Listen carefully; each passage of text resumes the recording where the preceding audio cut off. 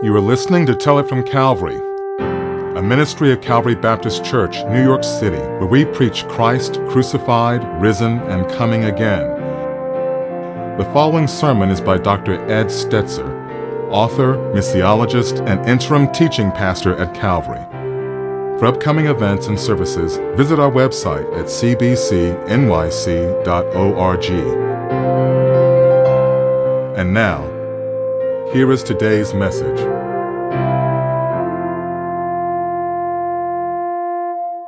Hey everybody, it's so great to be back with you and open God's Word together. Obviously, I'm not in my normal location, but we still have the same passage. We got the same Word of God. So let's jump into Philippians chapter 4. I'm actually going to, because it's been 3 weeks since we were in Philippians. This is our third week. And I want to actually come back to verse 4 and reread verse 4, and then go all the way to verse 7. Here's what it says. It says, "Rejoice in the Lord always." Again, I will say rejoice. "Let your reasonableness be known to everyone. The Lord is at hand. Do not be anxious about anything, but in everything by prayer and supplication, with thanksgiving, let your requests be made known to God. And the peace of God, which surpasses all understanding, will guard your hearts and minds in Christ Jesus." So that's going to be our text today, and probably one of the most famous texts in Philippians. Maybe one more is, "I can do all things through Christ who strengthens me," and that's probably famous for being a verse often used out of context. But we're going to talk today and walk through the passage, and we're going to look at standing firm, how the cure for worry is prayer, which gives peace. That's going to be our theme today. Our big picture is the stand firm. The cure for worry is prayer, which gives peace. Now, we'll walk through this passage, and in doing so, we're going to see this passage, as I said, very common. I actually call this a refrigerator verse. It's one of those things that sounds strange. It's one of those things where people will get a magnet, right? Or I used to work at a place called Lifeway, and we'd sell a little plaque that would have this verse, right? "Be anxious for nothing." Yet I'm the father of 3 daughters, right? I'm anxious. I want them to be strong girls, to love Jesus, to care for others, to avoid the messages of the world around them, and more. So there's a certain sense that there's a natural anxiousness that's there, right? So there's a certain level of, every time I start a message, there's a certain level of anxiousness that, like, make sure that this is good. So what is it? What is this anxiousness that it talks about? Because some have worried too much, and this message could be a life change for you. Some of you are carefree right now, but later there may be challenges, and you will need this passage. But here's the thing. Jesus turns worry into peace through the wonder of prayer. Let me say it again. Jesus turns worry into peace through the wonder of prayer. So we want to see how a refrigerator magnet Bible verse helps us to get to the glorious picture of the gospel, because worry is something we all struggle with in different levels, right? It can actually be so serious as to cause physical sickness. Anxiety plagues our first world country. More people are on medicine, more people live in worry, more people have a negative view of the future and the media and the world around us. It all stokes the fires of our fear. And I will tell you, one of the things I've tried to share, most of my ministry is working with pastors, and I've tried to share so pastors hear me say that I and many other pastors have had sort of a low-level sense of greater anxiety in 2020 and 2021. So we're going to talk about this because we had the opportunity to explore how to counter our own worry with faith, joy, and peace. With faith, joy, and peace. So to do that, we're gonna walk through this passage, and I think you're gonna find there's a lot in this passage that's just in and of itself amazing and wonderful. But let's start by looking at the first point and then the passage that relates to that first point. So, okay, it's number one: joy in Christ helps us face the anxieties of life. And then there's the passage again, right? "Rejoice in the Lord always." I will say it again. Rejoice, right? "Let your reasonableness be known to everyone. The Lord is at hand. Do not be anxious about anything, but in everything by prayer and supplication, with thanksgiving, let your requests be made known to God." Of course, there's all kinds of things in just this brief part of the passage, so much that we could cover here, and they all sort of go together. We could unpack these things, and they all sort of, they go together in very significant ways, in ways that we don't actually want to miss, because if we do so, we miss. And we got to start. It's not some like I don't know, this isn't some positive thinking, some, try hard to think good thoughts. No. It's actually remarkably stunning when described, right? Joy in Christ is our reality. Rejoice in the Lord always. Again, I will say, rejoice. So clear sense, not once, but twice. Rejoice in the Lord always. And then in case you didn't get it, again, I will say, rejoice. When I was a new believer, there was a song that was just sung over and over and over, and it was rejoice in the Lord always. And again, I say rejoice, boom, rejoice in the Lord always. And then it would go up a key. And again, I say rejoice, and it just goes on and on and on. But it's important because Paul goes on here, right? And the inspiration of the Holy Spirit, right? So we look at this passage and we see it's essential. We have to be reminded. Paul wants to remind us of the joy we have in Jesus. We can see both joy at the beginning and peace at the end of this passage in the Lord Jesus. And as Christians, we just went through Christmas season, right? Jesus is the joy that has come to the world, the Prince of Peace.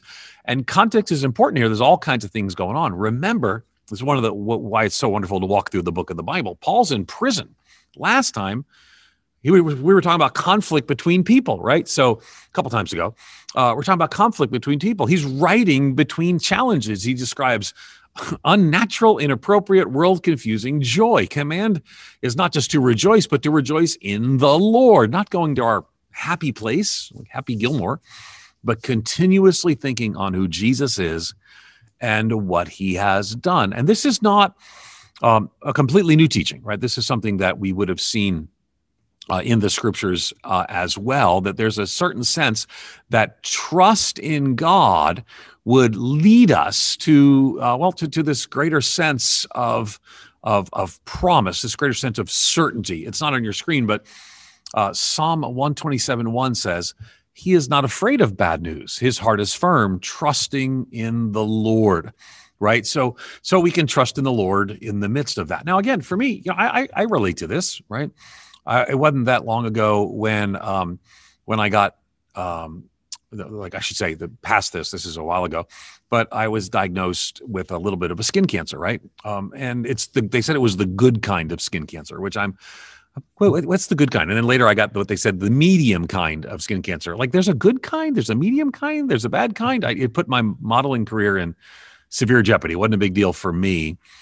But it does make my doctors nervous because my sister died in a young age of skin cancer. So I spent a lot of time looking at every time I have a mole, they get really serious faces and they send them off to really serious labs. And then I wonder sometimes, right? And maybe you do too. And between my doctor's look and and the pathologist's report, I worry until I find myself reminding myself that God is in control.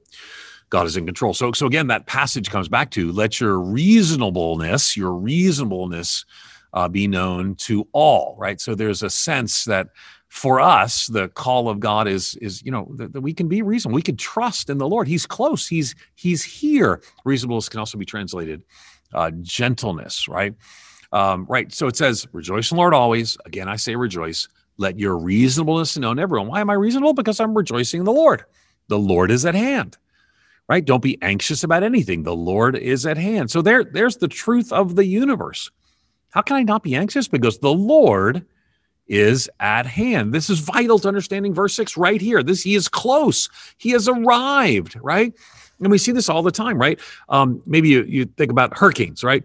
We're not in hurricane season, but you remember that the hurricane season, the Weather Channel loves hurricanes because they get a reporter and they attach that reporter to something stronger that can withstand the storm. So, and then they get these really loose, baggy clothing. You've seen it too, and they love it. And they're like, the wind's blowing by, but they're tied literally to a light pole or to a concrete bunker or fence or something. Because they attach themselves stronger that can withstand the storm. And you don't have to worry when you're tethered to something that's built to withstand the crisis. The Lord is your anchor. He is at hand, right? So there's actually a song that we sing, "My Anchor Holds Within the Veil" is part of the song. And that's actually a reference to Hebrews 6:19. So I've got this anchor, and it holds the veil, this veil that would separate, and they'd reach into the Holy of Holies. But for us, that veil's been torn. We're literally anchored to the King of all the universe. He's near, and I'm attached. He is sure and steadfast, it says in Hebrews 6:19. He is near, and I'm attached, sure and steadfast anchor of my soul. So I can't promise you'll always be happy, or that your spouse will always be faithful, or that you won't lose your job, or you won't get sick, or I wish I could. But I can promise the anchor holds. The anchor is sure because of what Jesus has done. Don't let anyone steal your joy. Rejoicing in him isn't naive. It's deeply practical and rooted in biblical truth. It's deeply practical and rooted in biblical truth. And when we get that, when we understand that, when we grasp a hold of that, it changes everything. So the reason that I can actually walk in any of these things is actually with a great sense of certainty about who God ultimately is. Let's take a look at that passage. I've mentioned it a couple of times. We have this as a sure and steadfast anchor of the soul, a hope that enters into the inner place behind the curtain, and that anchor holds within the veil. And when you walk in that reality, you can have the confidence because the Lord is your anchor. He is at hand. And so prayer is actually the response to anxiety, right? This is chapter 4, verse 6. So don't be anxious about anything, but in everything, look the contrast there. Don't be anxious about anything, but in everything by prayer and supplication with thanksgiving, let your requests be made known to God. So Paul understood this. He has experienced this. He has walked in the challenge of this. He experienced both the reality of joy and the reality of anxiety. Sometimes we think Paul and the other great godly leaders never struggle with anxiety. He literally tells the church at Philippi of his anxiety or concern, uses actually the word referring to Epaphroditus. Remember, we were talking about Epaphroditus and more, but look at what he says, right? Paul actually speaking of this, he says, I am more eager to send him, therefore, that you may rejoice at seeing him again, that I may be less anxious, So here it is, right? It's right there. And he actually says elsewhere in 1 Corinthians chapter 11, verse 28, he says, and apart from other things, there is the daily pressure on me of my anxiety for all the churches, right? So concern, anxiety is real. We shouldn't deny it. And let me also say too, because some of you may be watching and you might say, Ed, I suffer with anxiety. And we all would say there's some place of that. The verb here is literally to stop being anxious. The Greek term means to divide as anxiety pulls us apart. The word worry comes from the meaning to strangle. It's strangling us. So worry, Adrian Rogers put it this way. He's a famous pastor from years ago. Had the privilege of going to his funeral, kind of random thought. Worry does to us emotionally what sand does to machinery. It grinds it to a halt. So Paul says the proper response to anxiety is prayer. He says, don't be anxious about anything, but pray about everything. Very specific. He talks about prayer. It's a general word for prayer. It's used only used to prayer to God. It's the basic idea of bringing our needs to God. Talks about supplication. This term is used more specific requests or special needs like anxiety. He talks about thanksgiving.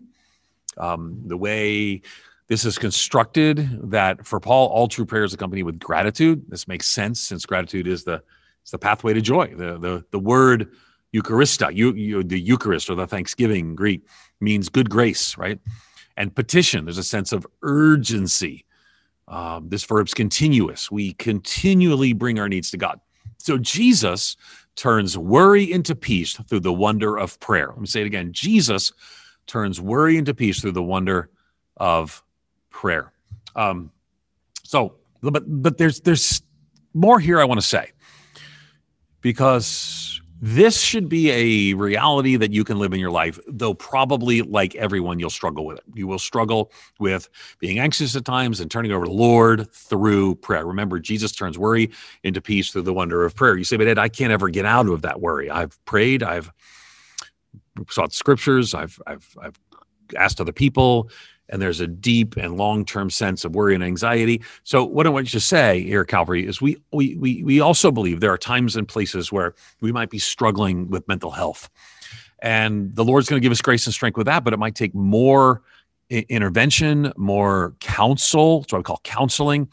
And you can reach out to us at the numbers or in our chat room and say, hey, I'd like to, this is an area for me that I'd like to learn and lean in a little bit more, because I want you to see and I want you to live in light of the biblical truth that is expressed here, right? So here's what it should be, right? I should be able to say, the Lord is on my side.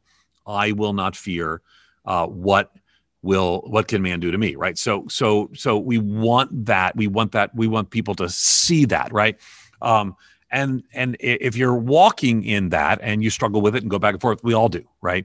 But when you get stuck and trapped and can't get out of that, that's when you might need more help in the process of that as well.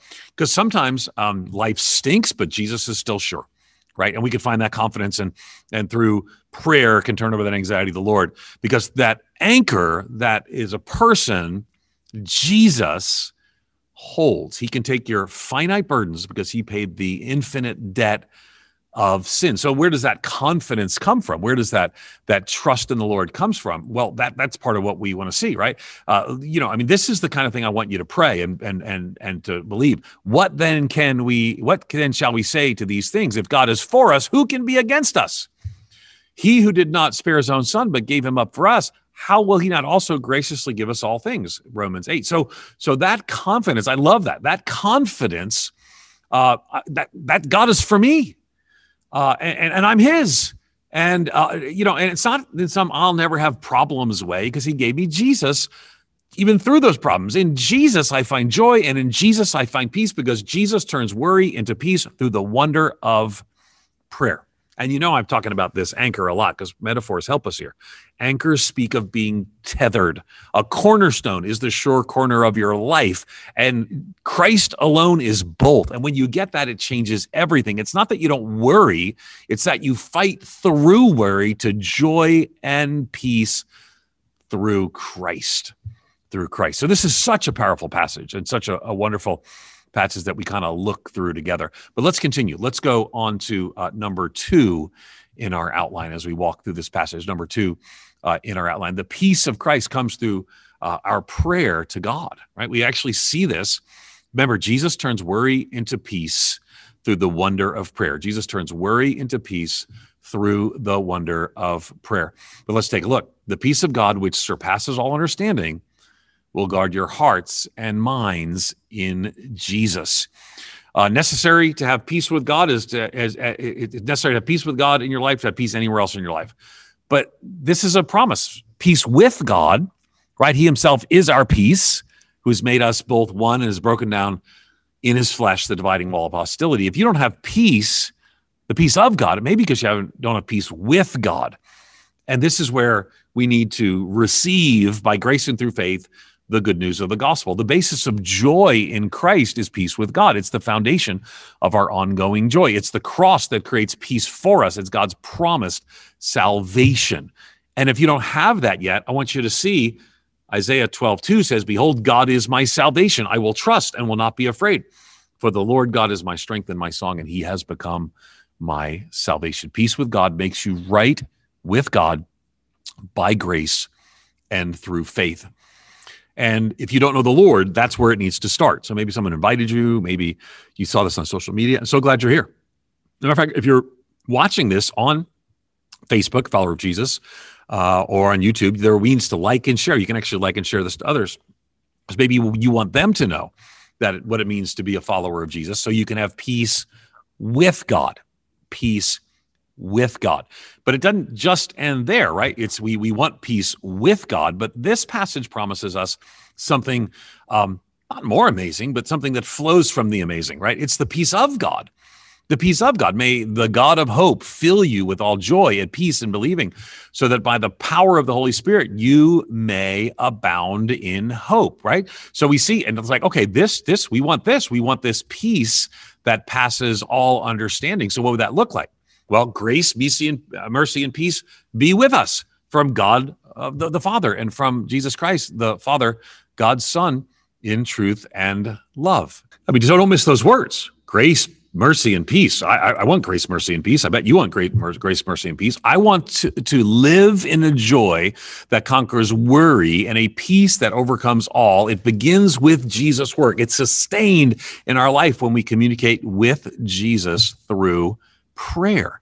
Closeness, intimacy with him, tethered to him, the cornerstone, our anchor holds, right? So George Mueller put it this way: the first and great primary business to which I attend every day is to have my soul happy in the Lord. Why? Jesus is near. I am attached, and I'm talking with him about my needs. And when you do this, when this is the pattern of your life, then verse 7, don't just jump to verse 7, verse 7 happens. So then, right? And this one flows from the other, and the peace of God, which surpasses all understanding, will guard your hearts and your minds in Christ Jesus. Your hearts and your minds, Christ Jesus. Now, I love the word guard, because remember, Philippi is written to this Roman colony, this influential Roman city, and it's in the north of Macedonia. They had a Roman garrison station there, and Paul uses a military term.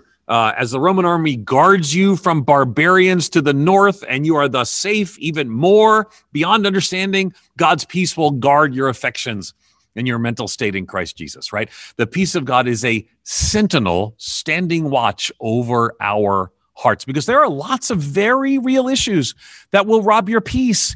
Many can be overcome by trusting Christ, but we also know there are times, due to a deeper issue or maybe a struggle, where we're going to take longer to yield to that. Maybe it requires some outside help and intervention, right? But God's plan is that you can have a life filled with joy and peace. You can dwell in joy and peace in Christ.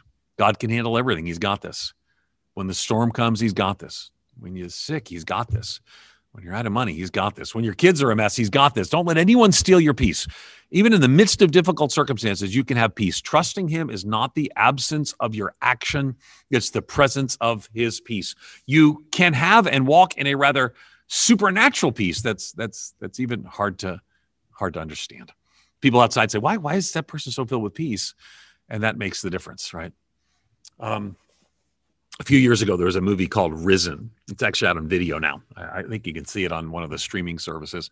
I remember seeing it the first time it came out. I was quite amused by one character there. His name is Bartholomew.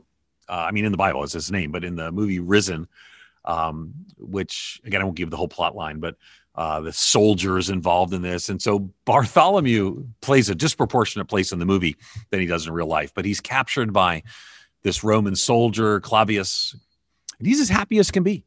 He looks like Shaggy from Scooby-Doo. Kind of looks like a stoned slacker. But Shaggy is Shaggy's a coward. Bartholomew has something different. Bartholomew has some sort of courage. Shaggy has and they actually portray like Bartholomew, the disciple, as almost like he's stoned, right, on drugs. Now let me explain why. Because Shaggy, if you ever seen Scooby-Doo, and you can say this might be the first time Scooby-Doo's been mentioned in a Calvary sermon, but Shaggy in Scooby-Doo experiences peace through, I don't know how to tell you this if you watch this as a kid, but Shaggy was kind of a stoner. He experienced peace through pharmacology because anyway. So the kids didn't pick up on that, but that's part of the theme. And so Bartholomew in the movie, who looks a little bit like Shaggy, but they sort of portray him as a stoner. And you have to wonder why. But I actually think I know why, right? It literally, because Hollywood does not know how to portray the peace that comes from knowing Jesus rose from the dead. So Clavius threatens him, and he's literally like, "It's all good, man. It's all good." And then it's interesting. And you watch it, and if you're not like thinking, what's the movie producer trying to do here? He's trying to portray why in the world Bartholomew, who's Clavius is threatening to kill him. He's arrested him. He's all going to die. And it's like, why does he have so much peace? So Hollywood makes him into looking like a stoner. So but eventually Bartholomew gets away and he gets back to the disciples. And then Clavius comes in and he finds the disciples hidden in a room. They've been there denying and fearing and hiding, but then they're found, and Clavius has found them. And And he goes in and he opens the door and he looks on the side of the room and there's Bartholomew and still looking like a stoner. But now all the disciples are like, yeah, man, it's all good. It's all good. And then there's this powerful picture, right? And I like this. You should see the movie, right? Because they see Bartholomew and he's all relaxed, and yet a Roman soldier just burst into the room of the disciples, could kill them all. He's got a sword, got soldiers behind him. And he looks over there and sees Bartholomew and the disciples. They looks over there because they look at Claudius, and then they look over at the other side of the room that Claudius can't see yet.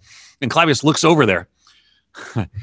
And when he looks over there, he sees Jesus risen from the dead. Again, this is not in the New Testament text, just in case you're wondering, but this is a movie. But so Bartholomew's attitude now makes sense.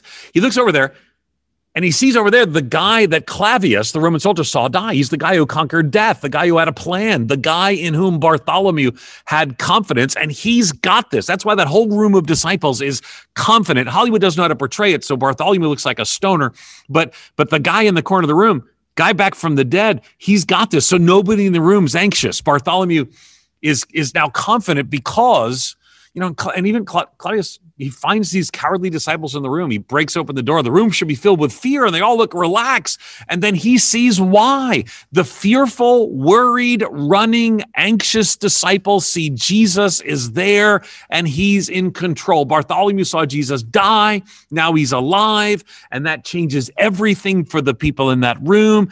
2,000 years later, it should change everything for you and for me. And we can get there and trust and rest and turn our anxiety over to the Lord, get a real sense of peace. And ultimately, you can get Jesus' peace and stop worrying so much. This could be a life-changing message for some of you because Jesus turns worry into peace through the wonder of prayer.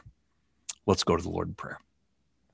Lord, thank you for the beauty of this passage, and remind us again and again that when we have worry, that Jesus turns worry into peace through the wonder of prayer.